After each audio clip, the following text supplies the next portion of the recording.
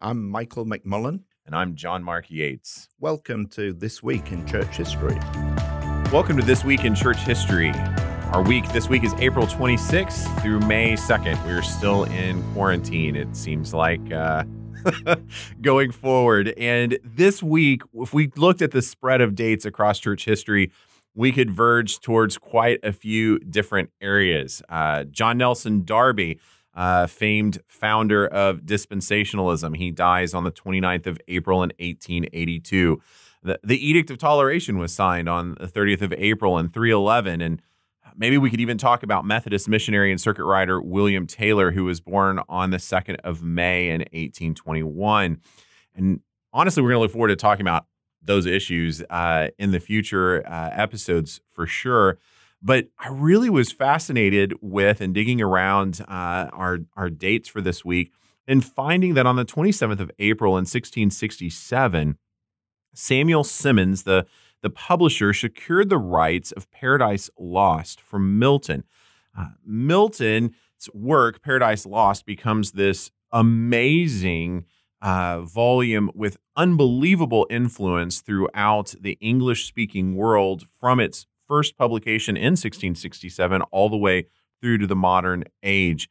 Milton stated that the work was designed to, quote, justify the ways of God to men, end quote. So outside of the Bible, I don't know that there's another volume in the English language that has so shaped or molded imaginations quite in the way that Milton's did. So that's what we're going to turn today is, has paradise truly been lost? And this brings us to our author this week.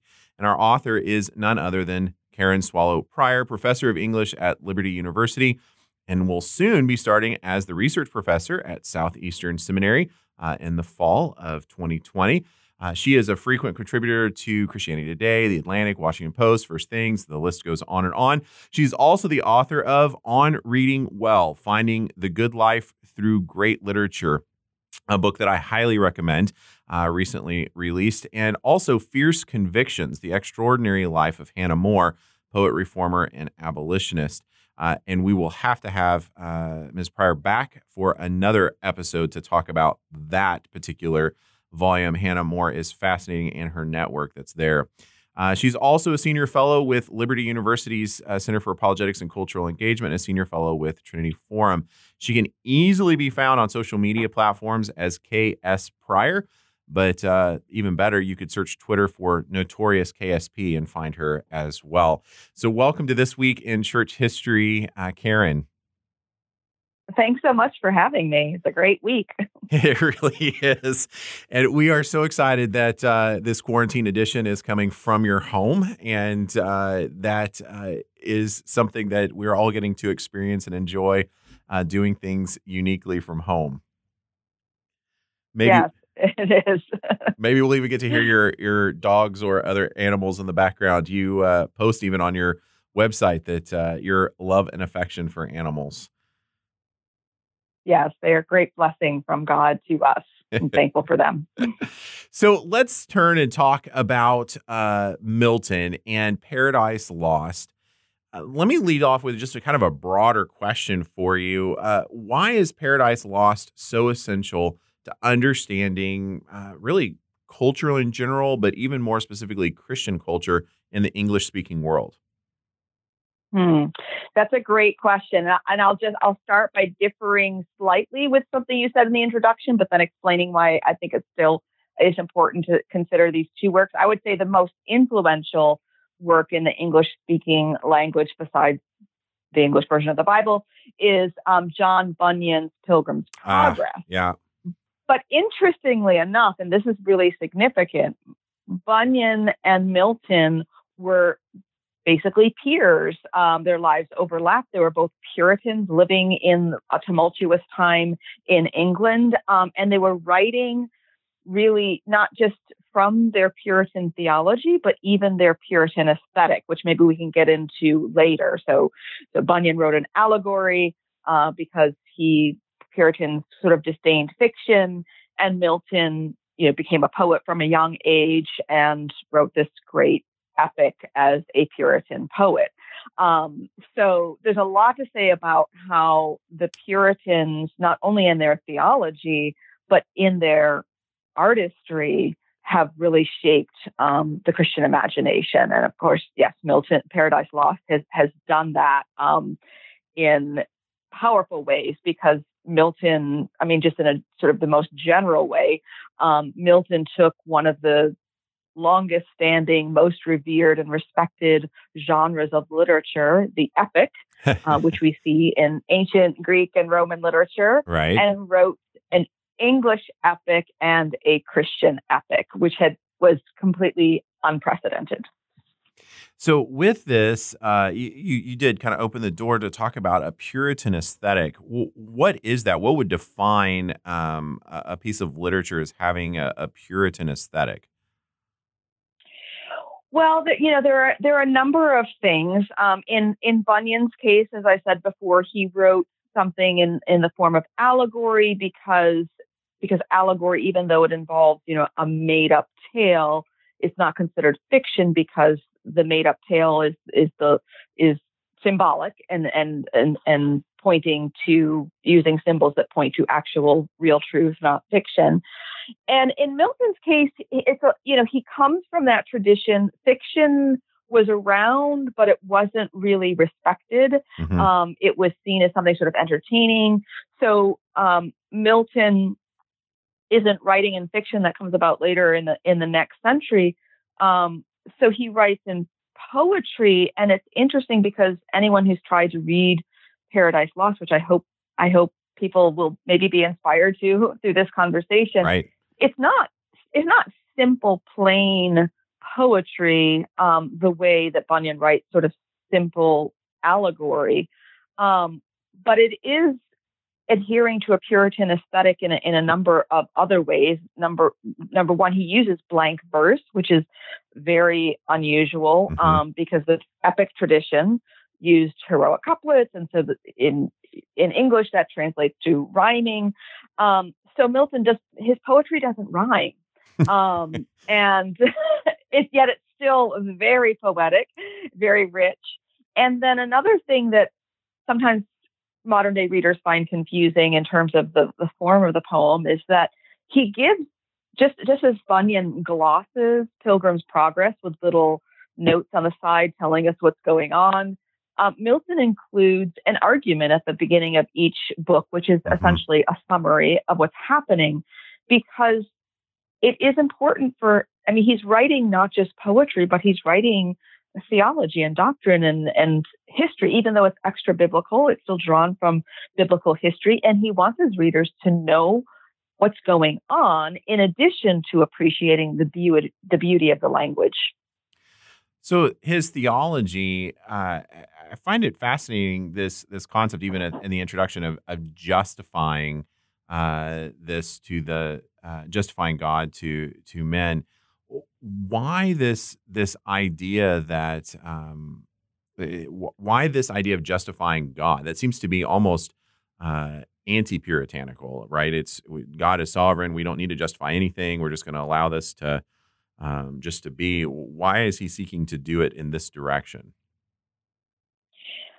Well, that's a really good question, and some of this has to do, I think, with the way that language has evolved and we use words differently. Some versions of Paradise Lost will actually gloss that word and explain that it's not so much that the way that we would use the word like rationalize or prove or make a defense of even, but that he's literally going to show God's justice. Yeah. And show how God is just. And I think that's really how he meant the word then.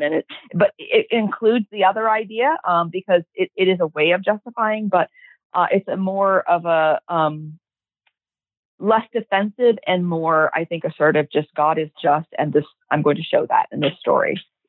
So it's been a while since I had done any kind of work with Milton specifically, and as I was refreshing for our conversation today, I ran across numerous articles, scholarly articles and journals that tried to make Milton out to be actually on the side of the devil instead of the side of God.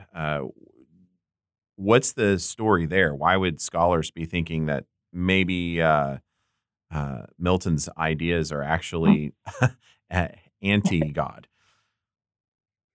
Well, you've just opened up a huge question. And when I teach this work, we spend a lot of time talking about this question. So there's so many layers of it. And it really, I think it is the central question for modern readers of Paradise Lost. So I'm really glad that you asked it, and you'll just have to stop me when we move on to another question. But so I think there's fairness in that assessment. I mean, Milton was clearly trying to justify the God to his audience, and he was a devout Puritan believer, who held to fairly orthodox beliefs through most of his life, strayed into heresy by the end on some finer points. But he was a believer. He was he went to prison for his political/religious beliefs. They were not really separate at that time. And he certainly intended Christ to be the epic hero of this epic, and it's structured that way. But what happens is two things. What Milton wrote does tend to present Satan in a more interesting way. Part of it is because structurally it opens with Satan in hell and his legions in hell, and grabs our attention. And Satan is presented, maybe despite Milton's intentions, in very interesting ways. And in Milton's defense, and this is something I love to talk about with my students, is it's very difficult to make goodness interesting. So whether that goodness is Christ in Paradise Lost or Adam and Eve before the fall, it's just because we are fallen and we are sinful, we tend to find sin more interesting. And so that's just Milton can't change that no matter how he writes this book. But the other thing is that now, on the other side of the 17th century, when he wrote, we have been greatly influenced by modernity. Milton was writing in the beginning of it. The Romantics came along in the late 18th, early 19th century, and they are the ones who began to write about Satan as the hero. And because we are influenced by Romanticism in many ways we don't even realize, and its values, we read this and we see when Satan is defiant and saying a number of things. Maybe we'll get to some of those lines later, but he actually embodies the values that modernists tend to value. We value his defiance. We value his determination to make the best of what the bed he's made for himself. Those are the characteristics that we tend to value as modern people. And so when we read Paradise Lost, we think, oh, he's the hero. And Milton's world was very different. His values were very different. And we're overlaying ours onto his. Which is something that as historians, we're always telling our students not to do. We need to read everybody in their context, not reading on our day. Good morning, Karen. Exactly. It's Michael McMullen here. Good morning. As an immigrant from England, it's been fascinating hearing you speak on the work of one of my countrymen. I hope it's not been bad. No, it's wonderful. Just as an odd kind of fact, my brother, another immigrant, lives just outside Lynchburg, and he imported the frame of a barn from England from the Puritan period and used that to build an English house in the middle of the Virginian countryside and filled that with British antiques. So it's something of a British folly in the middle of Virginia. I would love to see that place. Well, I'm sure we could arrange a tour. I would love that. Let's do. He lives in Evington, so I'm sure it's not far from where you that's are. Not far, no. Wow, a little hidden treasure. Yes. And I would like to say, as somebody who's worked on the unpublished manuscripts of Wilberforce for over a decade, I would echo the kind of appreciation for your work on Hannah More as well. Oh, thank you so much. Later I would be interested just to, find out how you got drawn to her. I was also pleased to read about how you recommended Dr. Seuss to parents as one of the books that they should read to their children, especially as he was right there at the beginning of my own kind of reading adventures as a child. Oh, you can't do better than Dr. Seuss. Absolutely. Maybe Milton. Maybe Milton, yeah. I would like to ask, you've recommended Paradise Lost, an annotated version of it, to those who are unused to reading, let's say, somewhat more demanding texts. And I was interested why, maybe in particular, this was one of the volumes that you would recommend. Why I would recommend Paradise Lost to those unused to difficult texts? Yes. Well, it certainly is a difficult text. And I think most contemporary average readers, find poetry difficult in general. Yes. But Milton, even though it's a poem, it's a very engaging poem. Yes. And if one reads it like a story, which it is. I mean, it is an epic tale, and uses all of the aids that Milton gave us, like the opening, the sort of summaries at the beginning. Yes. Then and pays attention, one really can follow the story. Mm-hmm. Now, it is, Milton was extremely educated. He was extremely erudite, Cambridge educated, and he is writing an epic. So he uses a lot of epic conventions intentionally. He mixes in the biblical story and biblical allusions with lots of allusions to Greek and Roman epic tradition. So a lot of those might be lost on readers who don't know those. Yes. And so I would recommend a good volume that has footnotes, because they're just, they can be easily explained and you don't have to catch them all to follow the story. Yes. The other thing that Milton does, which can be distracting to people until they realize that it's actually a great tool, is because he writes in this blank verse and not in heroic couplets, which tend to have, 2-line sentences. His sentences are very Byzantine. They're very long and meandering. Yes.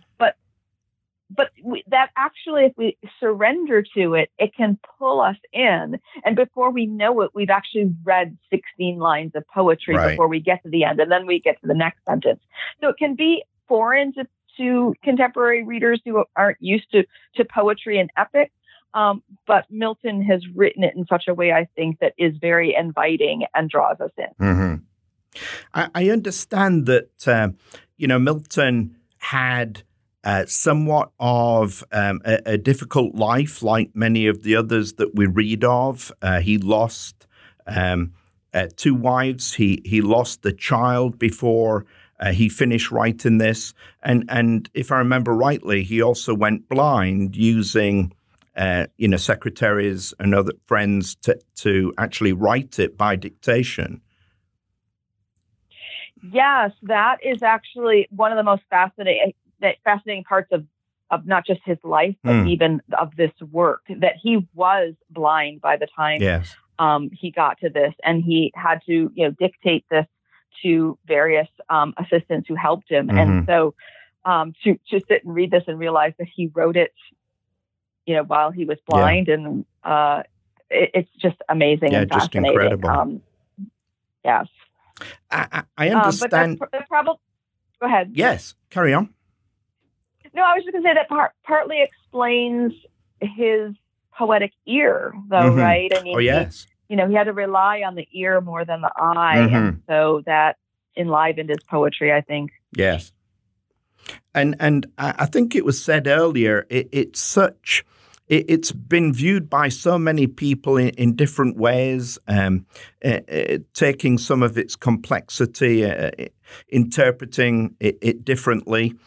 C.S. Lewis seemingly regarded it fairly simply as a genuine Christian morality tale.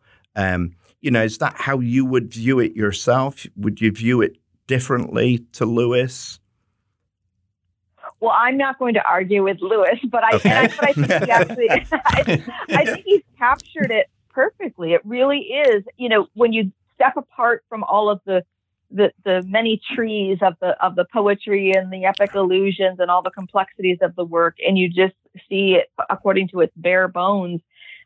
It is the story of Paradise Lost, of Adam and Eve being in this wonderful, perfect place that God created, of them being tricked by this evil villain, Satan. And we do actually get Christ in the middle of the story. It's told sort of out of order. And it ends with them departing from the garden and in a very poignant scene. And so its plot in that sense is very simple, as morality plays are. It's straight from the Bible, but yet it allows us to engage our imaginations in this epic, true tale in a way that that is extra biblical, meaning that it's it includes many, many details that are not in the Bible, and yet encourages us to think about that minimal, spare narration that the Bible gives in ways beyond, because there's so many details the Bible doesn't give us, and I think God gave us imaginations to flesh out some of those things. Yeah.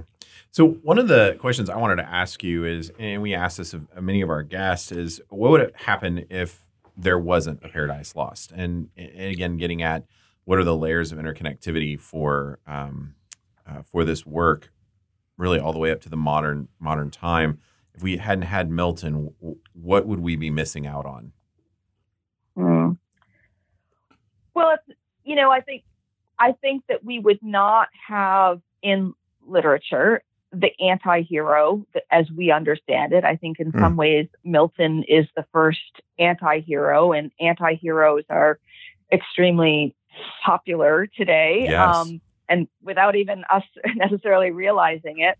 And so so then along with that, there are many other works of literature that we would not have, that I think, because I happen to actually like darker literature and tragedy rather than comedy and so forth. I think that even though some people might think, well, why would we want to have anti-heroes? Why do we want to have these darker stories and appeal to our darker instincts? I think that allows us actually to see ourselves in different ways and to recognize ourselves. It's awfully hard to identify with the Christ of Paradise Lost because he's perfect. It's awfully hard to identify with Adam because he's kind of a prig. Both before and after the fall. And then all the angels that come along, they're very ethereal figures. But sometimes the anti-hero, we can see ourselves in the anti-hero and see the corrections we need to make, even in the figure of Satan here. Yeah. Man, that's fantastic. So for our listeners, one of the things we do at Midwestern is we are for the church. And so many of our listeners are pastors or church leaders. What does Milton have to do with the church? How should those who are engaged in leadership within congregations understand the value and worth of Milton?